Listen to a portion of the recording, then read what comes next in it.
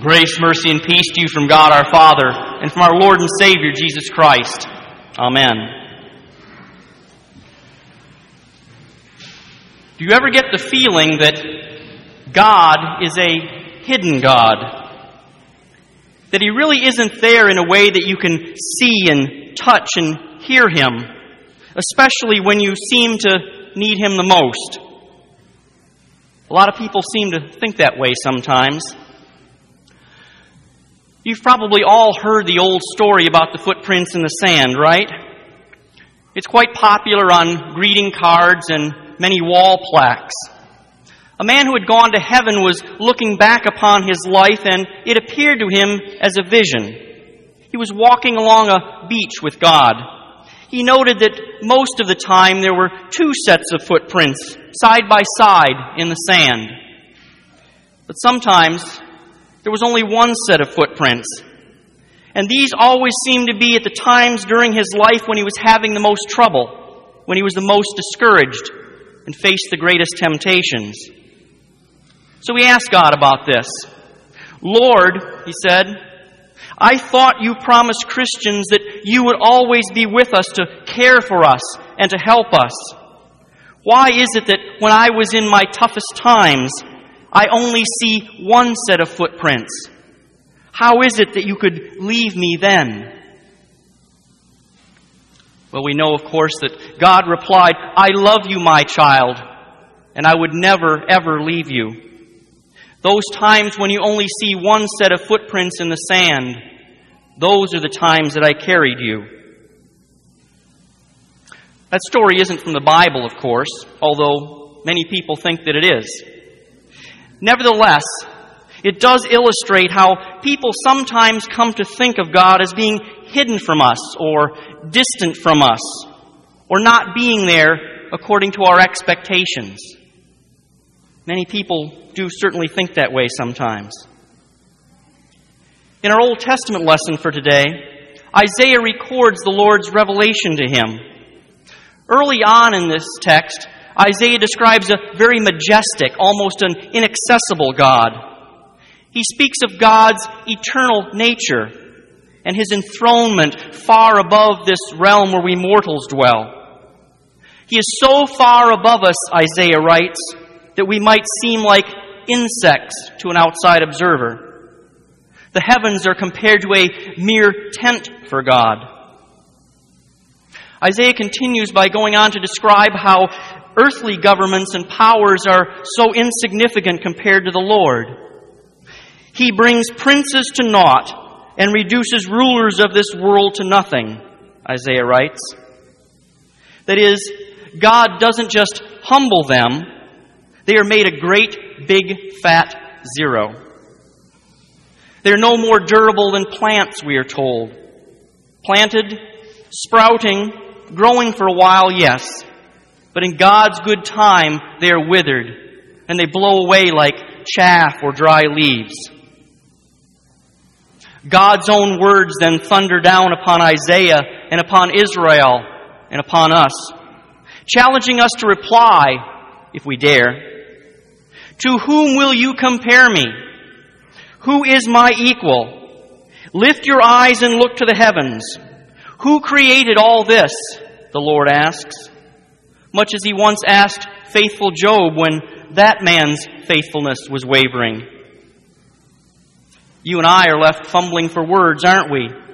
Because we have no answer but, "Lord, have mercy."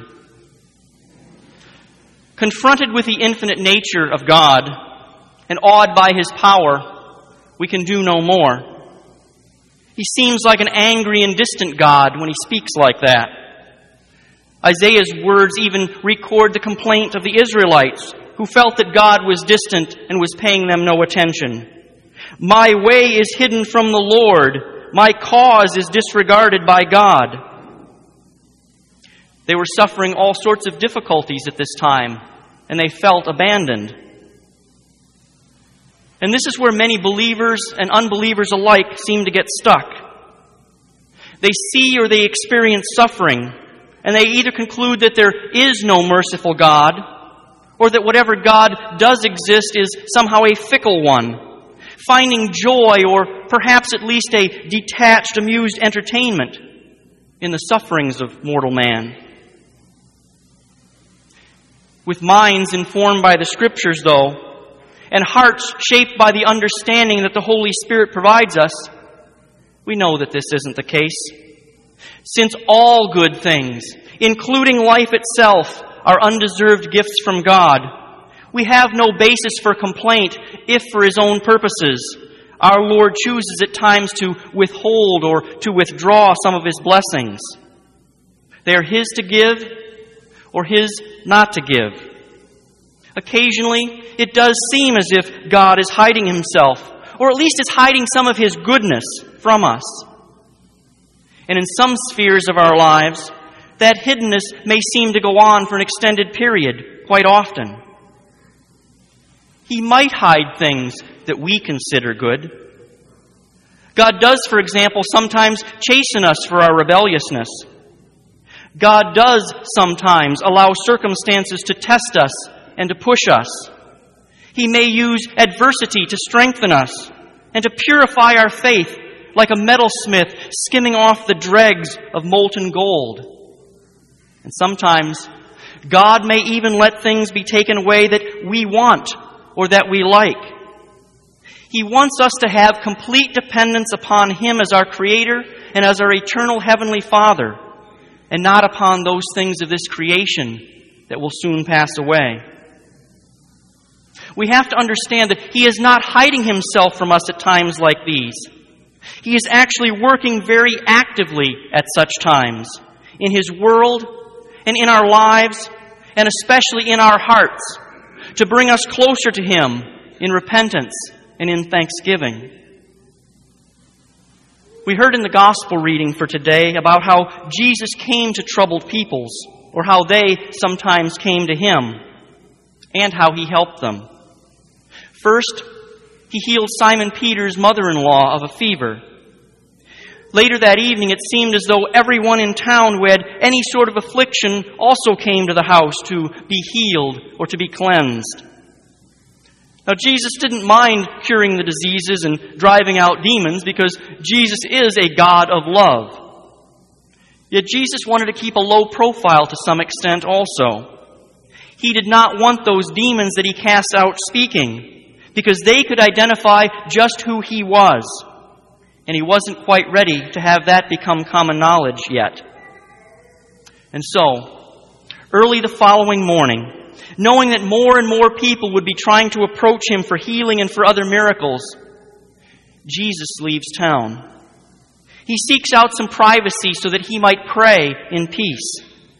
Peter and the others come looking for Him. When they finally locate Jesus, they tell Him what He already knows. Everyone is looking for you. Jesus hadn't really been hiding, of course. He simply wasn't making Himself available to people on the terms that they wanted. And that's the real problem, isn't it? Like the people of Capernaum, or like Job, or like those in Isaiah's time, we want a God, we want a Savior sometimes on our terms. A God who meets our expectations and our wants and desires. A God who fits into the mold or the box that we'd like to construct for Him, so that we can take Him out like a tool or a toy to use how and when it suits us. Sometimes we want a God who will make us feel better, physically or emotionally. Sometimes we want a God who will address our earthly desires for comfort or possessions or relationships.